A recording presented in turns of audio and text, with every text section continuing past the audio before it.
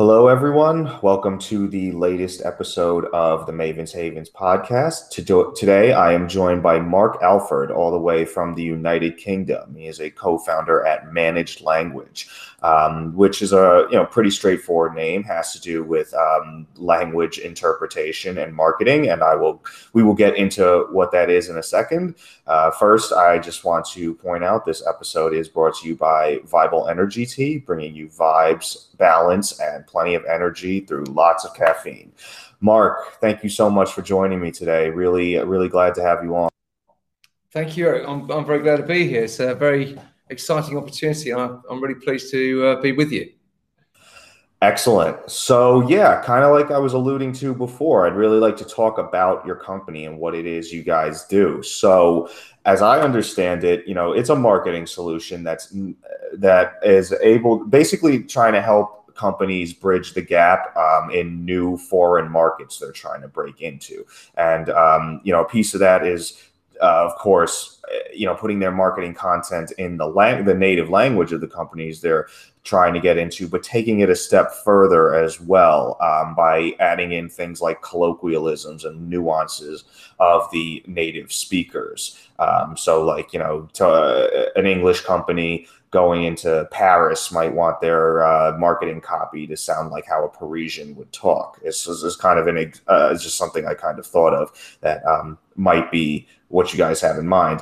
But it's your company, and we're here to hear you talk about it. So why don't you take it from the top and tell me kind of what it is you guys do?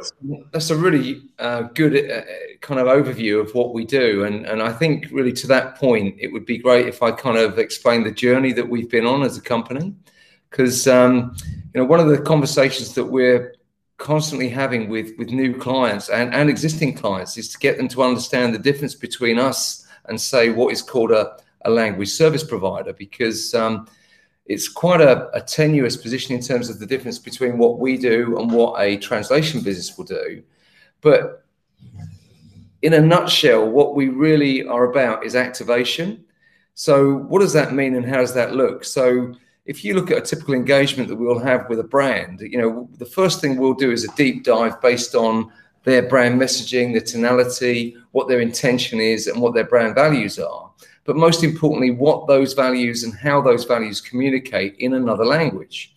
And if you take, for example, Nike, Just Do It, that's very, very simple, but Just Do It in German doesn't work. Because the concept of Just Do It, I'm sorry, you can't even say that in German, let alone Just Do It. So in German, Just Do It is used because it resonates as a Nike brand message, but it actually has no meaning.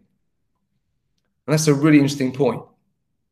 I see. Okay. All right. Have you been working with Nike to? We've worked on Nike. We've worked on Reebok. We've worked on Puma. We've worked on quite a few of those kind of sports brands, including golf brands like TaylorMade, Callaway, and also Titleist. So we've got some really good insights into the market language and, more importantly, the cultural positioning in terms of how you communicate that messaging. And then it really gets down to when you boil it down into the real content and the context of that content, what works in that market language, what resonates. And we'll go right the way through to SEO, pay-per-click, and also the full metadata position based on how you rank and are found in those markets based on search, based on content. Gotcha. Okay. Yeah. I appreciate you, telling me about some of the clients you have and a little bit about the work. I'd be more curious to maybe go a bit deeper into how you actually kind of bridge that gap, between your clients and the markets they're trying to get into, kind of like the Just Do It with Nike. But are you able to talk maybe a little bit more about like specific examples of how you help? Yeah. Yes, I mean, a really good case in point would be Go Cardless. So Go Cardless is a UK-based company, and it's all about effectively electronic payments. And the idea behind their platform is that once you have a Go Cardless payment position, you basically send a Go Cardless transaction, which is electronic. People signed up to it, and then it's an electronic payment. Now, in Germany, the average credit card debt is around about 700 euros. So card and credit card is not big in Germany. So when we did the content and did the content development for the German market, we talked about electronic and not cards, because credit cards are not well accepted and well liked in the German market. But the Go Cardless proposition still works because it's an electronic payment. I see. Gotcha. So, I mean, you guys, it's more than even just putting it in terms of understanding. You guys are really, because of the vast cultural differences, you really have to explain concepts to people. It sounds like, or kind of rephrase it for them in a way that resonates. Yeah. So that's a really good point, Eric. I'm glad you said that, because I was talking to a client this morning, and she said to me, Mark, look, you sound like a really interesting business, but how could you really give me like in a few words what I can share with my board that's going to convince them that we should move to you from our existing provider? And I said, well, look, in a nutshell, and really to sum it up, if you look at our go-to, the first thing we'll do is a deep dive on any brand in the market. And we do that with our linguists in market. We get them to do the research. That has a double whammy, because number one, it teaches them the brand and it gets them to understand what those brand values are. But number two, it also gets them to understand from a business perspective what the brand is trying to achieve in that market. And then what we do is we report back on that and we say, look, your headlines will need to change to this, your metadata and your SEO will need to change to this, your keywords, and then more importantly, your attribution in terms of how you want that content to be found is going to need to be set up on this basis. And last but not least, this is your tone, this is your market language speak, and this is how your brand will resonate in this market. And that's a report. We do that. It's quite detailed. And it's kind of like, does this work? If it doesn't work, why not? And tell us. So we'll give back translation, we'll give comments, we'll give rationale, and we'll give them an understanding of what their existing content looks like and why it's not good, or if it is good, why it's good, and we'll tell them why. Because obviously we're not interested in saying, look, all your content's rubbish. That's not good. What we're interested in is making sure that if it's good, it continues to be good. And if it's not good, we fix it and we make it right. Gotcha. Okay. Yeah. I mean, pretty straightforward, but also very valuable, and a lot more substance there than like a lot of marketing, which is, pretty colors and, UX design and stuff like that. I mean, I don't know that much about marketing, but it does sound like you guys are really, providing a whole nother layer of value that a lot of other companies don't. Yeah. Well, to that point, when you look at cultural communication and more importantly, market acceptance, language, if you think about it logically, is the last barrier to market. And so you've got both spoken, you've got written, and you've got heard.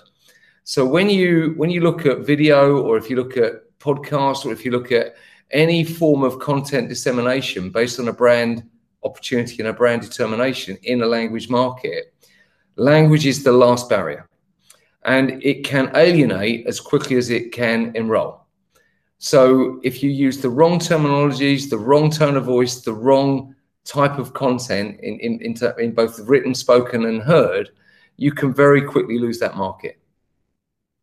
Yeah, that's that's an excellent point. I mean, it's definitely you're kind of dancing on a knife's edge there. I mean, even some countries that speak the same language, English, the United States, some common terms in one culture could be offensive in another. And if you're unaware of that, it's very easy. I'm sure everyone has experienced or heard of conflicts that have arisen from people of different cultures encountering each other that were totally innocuous. I mean, people didn't mean anything by it, but you say something the wrong way, that was totally innocent, and boom, you've got a problem. So it's I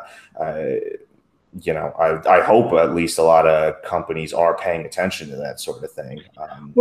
This is the elephant in the room, Eric, because when you actually look at what tends to happen, is a brand will decide to go international and will decide to market into other country markets based on what works in their market. And then the moment they make that determination, there's a question that never gets asked. And it's based around the marketing messaging, the color, the imagery, and last but not least, what the offer is. Because it worked in their market. So why would they worry? This will work in France, this will work in Germany, it works in the UK. The reality is that's not the case. So, for example, certain colors have to change in certain markets. In China, for example, red is a great color. It's not a very good color in Germany, And then when you take the other side of it, imagery, if you start putting out, kind of very young, active people in certain markets in your imagery, that will alienate certain buyers. So you've got to think about that whole cultural piece based around not just imagery, color, and also the content, but how that all comes together as a design in terms of a delivery from the web page, the landing page, the email, right the way through to an out-of-home poster or even a press advert or a brochure. Everything needs to be looked at from that position in terms of that language market.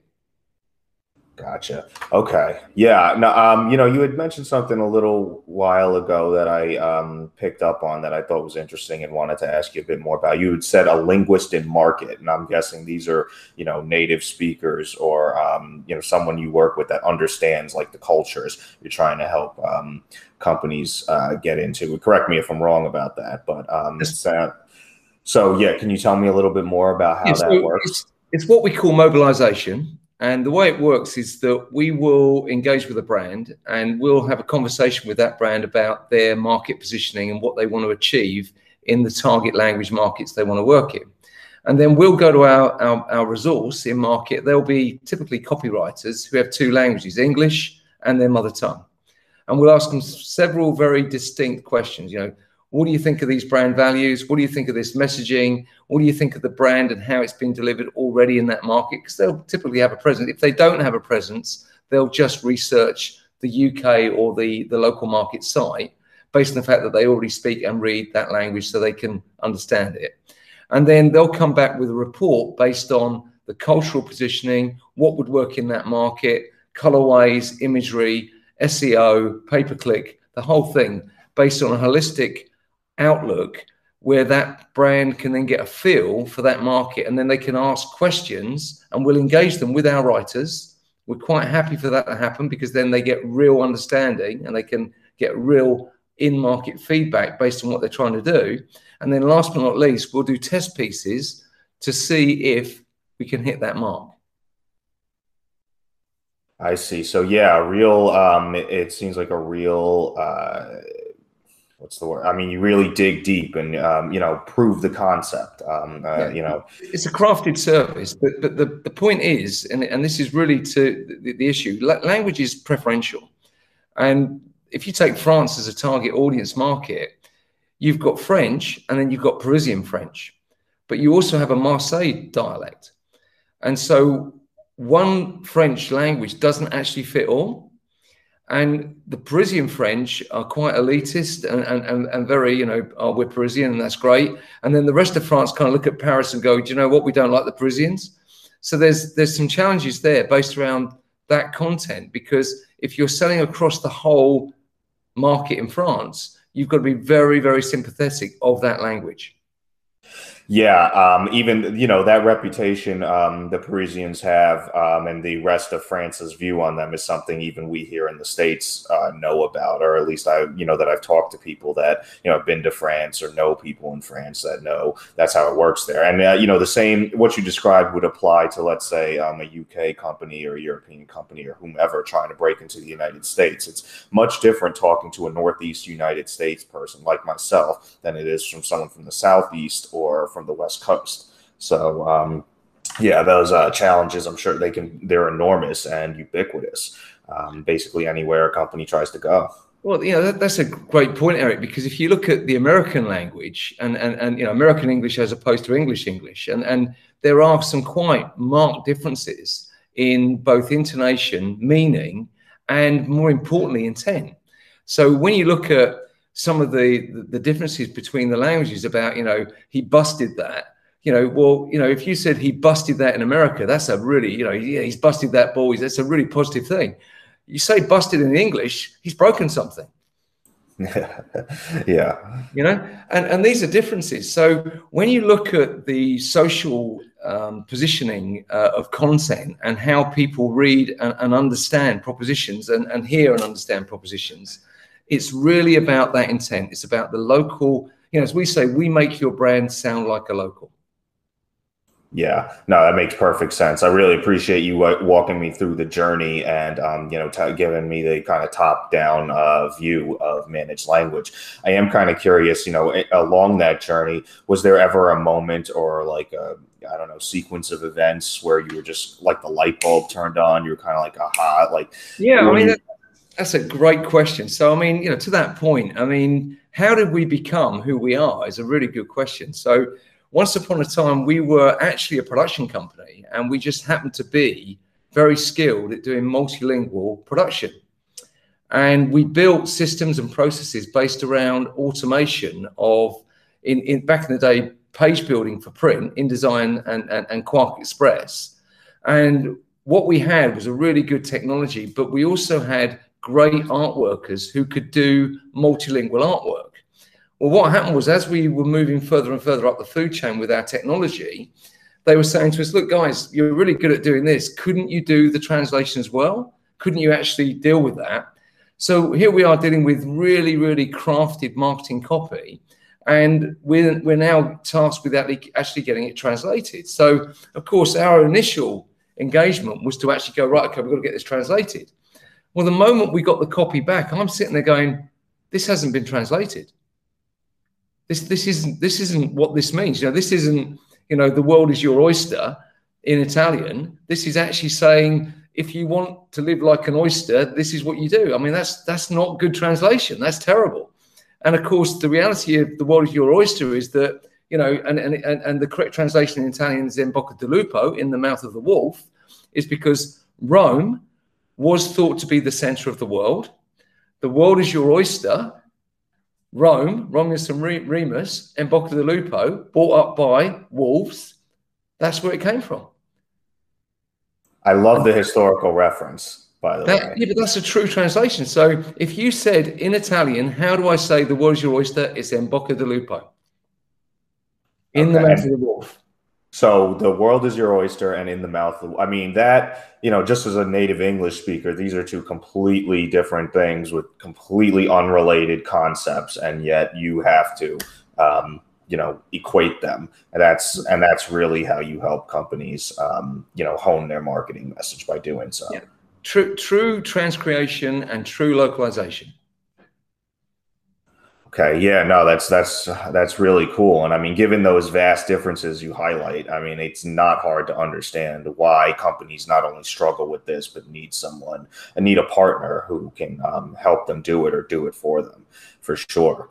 I'm kind of, curious, Mark, about, well, I guess, in doing so and providing that value, what do you consider like some of the greatest challenges? Are they like technological? Is it, is it in the linguistics of it all? I mean, it's agility. I mean, the problem that we've got in today's world is that language flexes and moves, and it moves at a pace that is quite incredible. If you just look at one of our clients, which is Unidays, and Unidays is a student community marketing platform. And the way it works is that they create what is called a tile, and then a tile will have a boost on their platform. It's on their app. And you can then get student discounts for Nike, meal deals, Apple, you name it. And the way it works is that the students redeem those coupons, those vouchers, and they get that buy. And it works on a when it's gone basis. So the client, the advertiser, will pay £100,000 as a figure. And when that £100,000 has been spent based on redemption, it's gone. It's no longer there. So the students rush to get that. Now, what happens is across the language piece, and they're in 17 languages, the student language changes. So, for example, in Germany, we've discovered that Germany use a mixture of formal German and slang English on the campus. So our linguists have to have a student age card-carrying student who can check their copy. Oh, wow. It's just so layered, and there's just, it's just not something I think of, just how language is so amorphous at so many like micro levels, I mean, you want to sell something on a, German campus. It never would have occurred to me they're speaking a kind of like slang English, like you were saying. So it's like now you got to. Yeah, to that point, when you look at the whole point of feet on the ground, and that's really what we talk about, is mobilization. The moment you've got feet on the ground, you've got market intelligence. And as long as that market intelligence is corralled and more importantly, organized on the basis of understanding of cultural communication, where you've got the brand here that's got all of this tonality, the tone of voice, what their messaging is, what their value proposition is, all of those things that really matter to the brand, and then making sure that that messaging is correctly communicated in that target language. That's a really big challenge, because language is incredibly preferential. And then on top of that, any international brand will have feet on the ground themselves. But of course, those people on the ground will not be experts in terms of communication. They'll be experts in their own language. And then everything becomes preferential. So when you get into that position, it's really about having an agile approach. So what we do is we give them 3 versions of everything that we do with explanation, comments, and rationale, so that when that gets into a review position, the staff they have who are also in that market can understand how we develop that copy. Yeah. I mean, it sounds like, you know, you do have to account for a lot. I mean, these are people, after all. They have their own biases, how the message may resonate with them personally, and see it through that lens, and then come back to you and say, this is how it needs to be based on their own experience. So you have to, you know, account for the boots on the ground, so to speak, their own biases, and, you know, the things they don't see or know, which seems to provide a pretty significant challenge.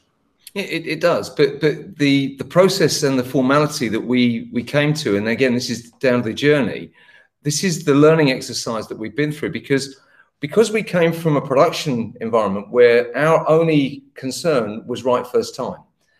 Now, when you get into translation, right first time's really quite ephemeral. You know, can you do it? Can you actually get it right first time? And that really then comes down to the true understanding of the words. Now, if you look at how most people work in our industry, it's what we call language pair alignment. You have a set of language that's in English, a set of languages in German, and they align based on that language. Well, when you get into creative, that doesn't work. You know, you can't align based on that creative content, because it's the meaning and not the words.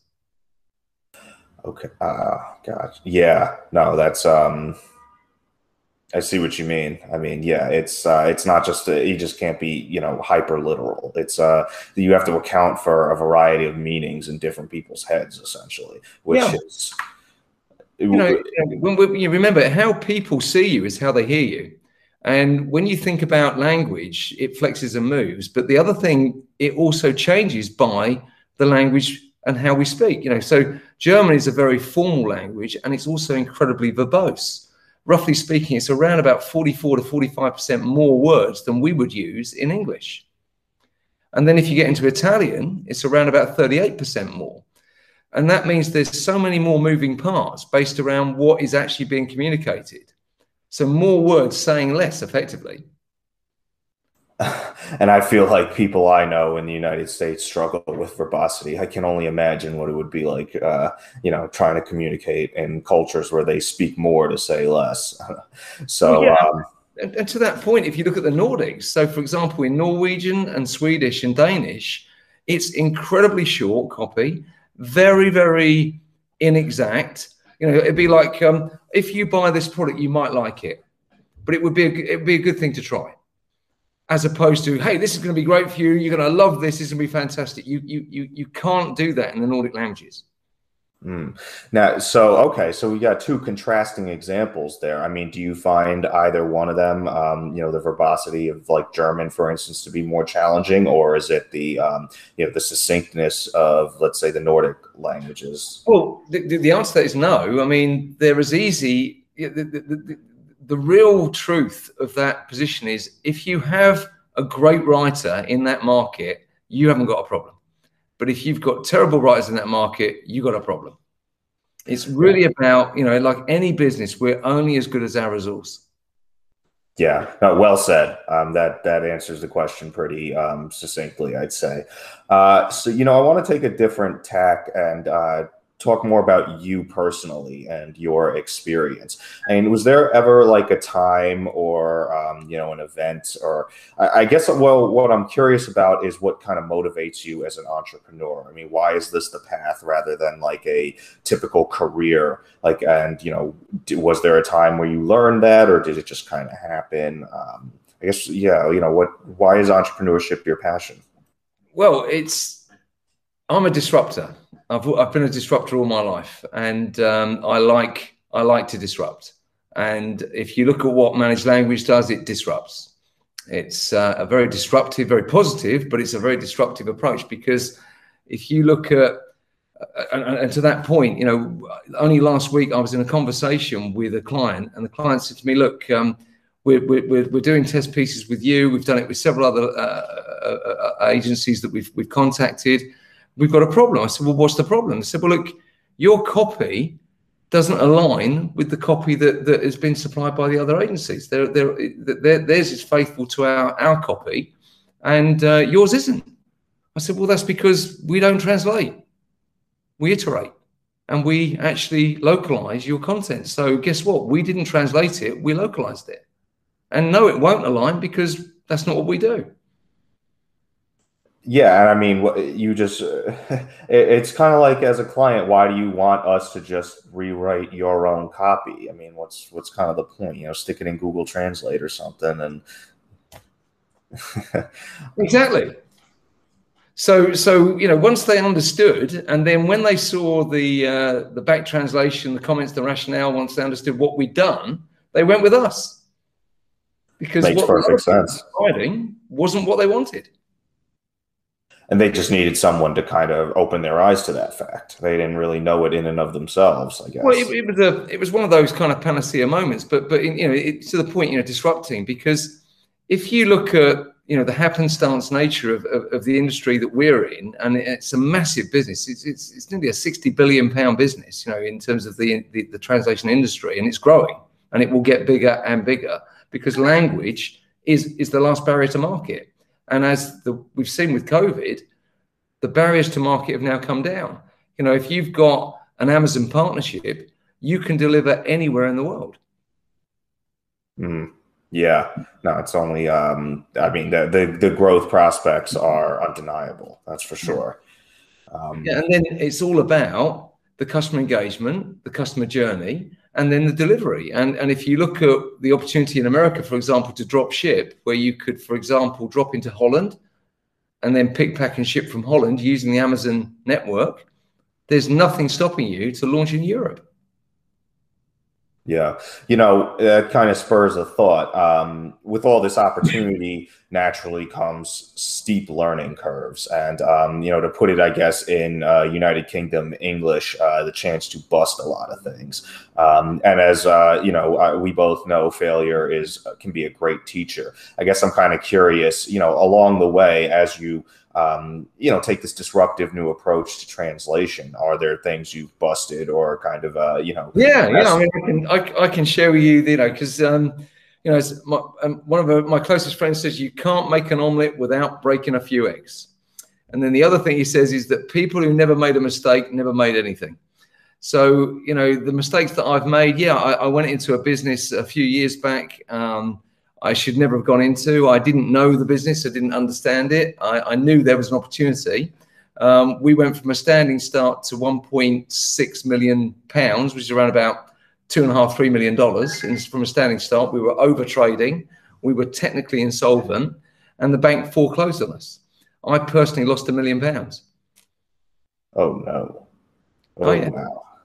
Yeah, that was a lesson. And then separate to that, we recovered from that, and we picked ourselves up, dusted ourselves off, started all over again. Got to a great position about 12 years ago, and then I got divorced. And then suddenly, boom, start again. Wow, tumultuous series of events, that's for sure. That's right. And so, you know, in answer to your question, yeah, I've had my ups and I've had my downs, but I think, you know, the reality is that I'm determined. You know, persistence, professionalism, and hard work are key to success, and that's me. And as I said earlier, I'm a disruptor. I like to disrupt. I've been disrupting all my career. everything I've ever done was disruptive. I started my life in free newspapers, and we were launching up against the paid fors in the UK. And by the time I left that industry, we'd destroyed the paid for industry. It was all free. I then went into and worked for Apple, and I was introducing desktop publishing into companies using Apple computers. That's disruptive. And now today, I'm introducing a whole different way of delivering culturally correct communication across a piece of services where anyone and everyone can sound like a local. So along that journey, you mentioned with the failure of the business, losing money, the divorce, all that, you did say there was like a big lesson in there. Can you touch on that a bit more? I mean, what do you? Yeah. So what I said was, the lesson I learned was number one, no matter how bad it is, if you're still alive, you're okay. If you haven't got cancer, you're not terminal, you're okay. That's a great bit of perspective from someone who, based on everything you told me, has definitely lost, but you managed to keep a level head. And it definitely, when I'm dealing with the stress and difficulty of it, to keep grounded, to remind myself that it's actually not that bad. The fear and anxiety is largely in your head. And I guess I'm curious to know, I'm sure you've experienced a lot of like anxiety and stress, having worked in multiple businesses and dealt with such, tumultuous life events. I mean, what's your way of like coping and dealing with those issues? Well, three things. One, I meditate. Meditation, I meditate every day. That's a really big thing. Two, I read.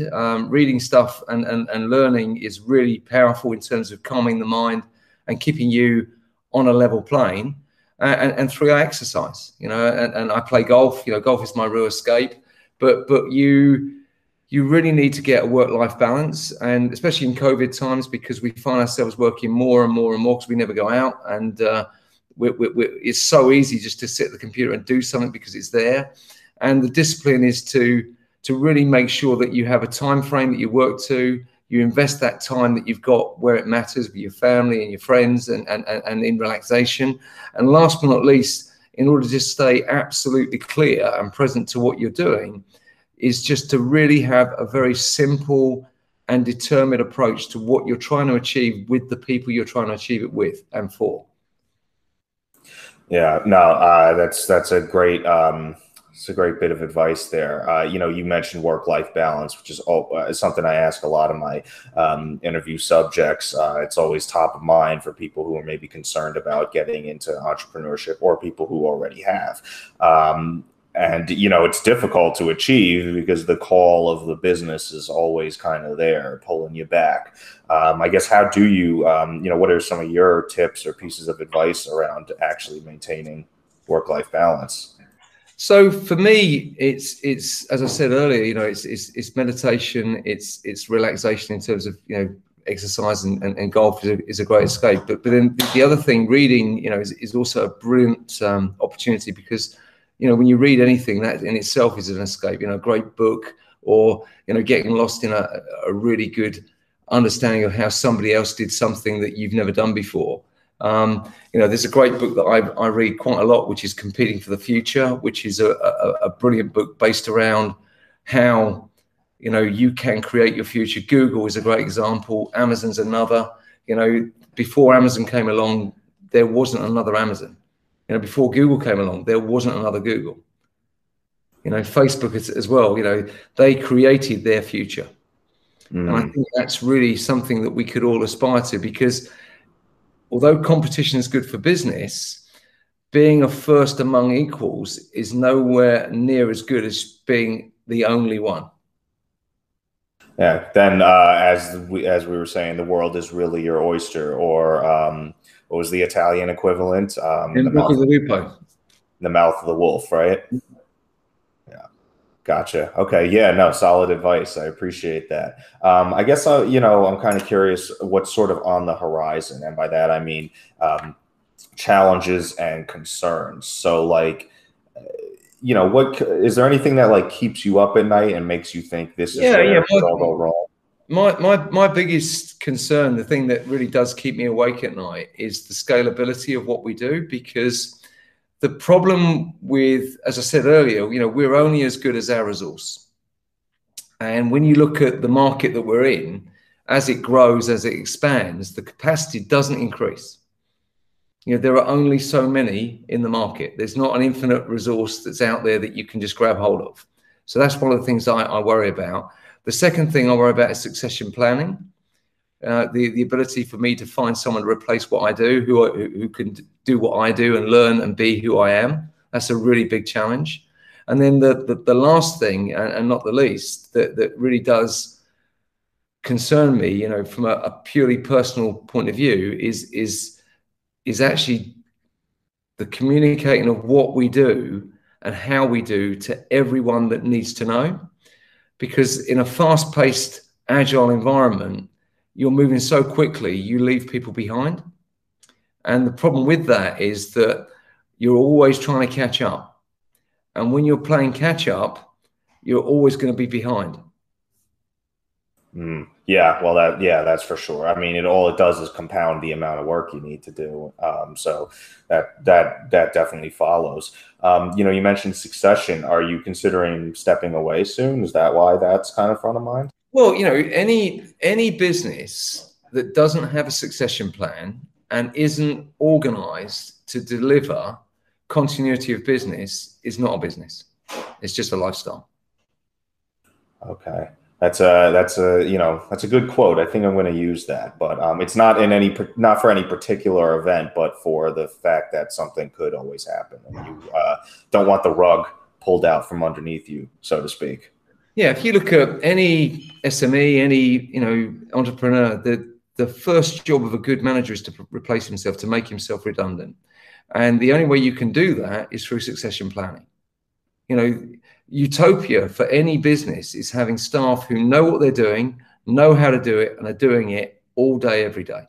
That's a happy life. That's a happy company. And that's what we should all aspire to. Sure sounds like a happy company. I also wanted to go back to, you know, what you were talking about with the resources, right? I mean, that's I don't want to be too dramatic, but it sounds like it's kind of the Achilles heel. And like you said, there's only so many people who can do this. So I guess what do you have in mind to address that challenge and overcome it? Well, that's a great question. So in answer to that, and very simply, you know, it really comes down to two things, right? One, grow your resource, and two, find a way of working in market where people only have one language. Okay, gotcha. That sounds like that second one sounds like a big undertaking. I don't know how you'll do it, but I wish you all the success in the world. We've got clever plans and cunning tricks, but the reality is that you know, one of the wonderful things about Google is Google Translate. So what Google Translate provides us with is the ability to brief in any language, and more importantly, to give an understanding in any language based on a very simple buddy system. So what we can do is we can give a single language copywriter a brief based on English copy to say German. We can then put a German buddy with that writer. She can then explain, or he can explain, the differences, the nuances based on that language, and then they can do the copy. So you're basically, it sounds like, using resources to cultivate more resources, basically. Well, yeah, but if you look at it, there are more people with just German than there are people with German and English. Naturally, yeah, that makes sense. So I'm getting an understanding of how that might work. Appreciate you elaborating for me. You know, I just have one more question, really, Mark, before we wrap up. I mean, is there anything, you know, I haven't asked you about managed language that you think we should have talked about, or that you want to mention at all? No, not really. I mean, the only thing that I think I would share here and now, you know, from an entrepreneur point of view, is that, you know, one of the mistakes that I made, and I still do, and it's a very difficult habit to break, is the true art of, well, you know, that saying, if you love someone, set them free. You've got to let people screw up. You've got to let them fail. And that's the hardest thing to do. Let people bust things. So, yeah. Well, because like we were talking about before, I mean, failure, busting things, that can be a great learning experience. And, to your point, you don't set them free to succeed if you don't set them free to fail as well. I mean, they've got to, freely get there on their own. So I think that's an excellent bit of parting advice. Mark, thank you so much again for joining me today. Really enjoyed talking to you and learning more about managed language. And I am really excited to see everything you guys go on to accomplish. Well, Eric, thank you so much. I've really enjoyed it. Till next time, take care. And you. Bye-bye. Podcast highlights. Mark's entrepreneurial journey. 1.52 What is managed language, and what brought Mark here? 4.32 Some examples of managed languages clientele and the value the company brings. 11.20 The resources managed language uses and how they create the native sounding content clients require. 15.25 The moment of discovery that lead to managed language. 18.25 Mark and managed languages greatest challenges and how they overcome them. 25.22 Mark's passion for entrepreneurship and where it comes from. 28.28 Failures made and lessons learned. 31.32 Coping with stress and anxiety. 33.05 How to balance work and life. 34.41 Mark's biggest fear as an entrepreneur.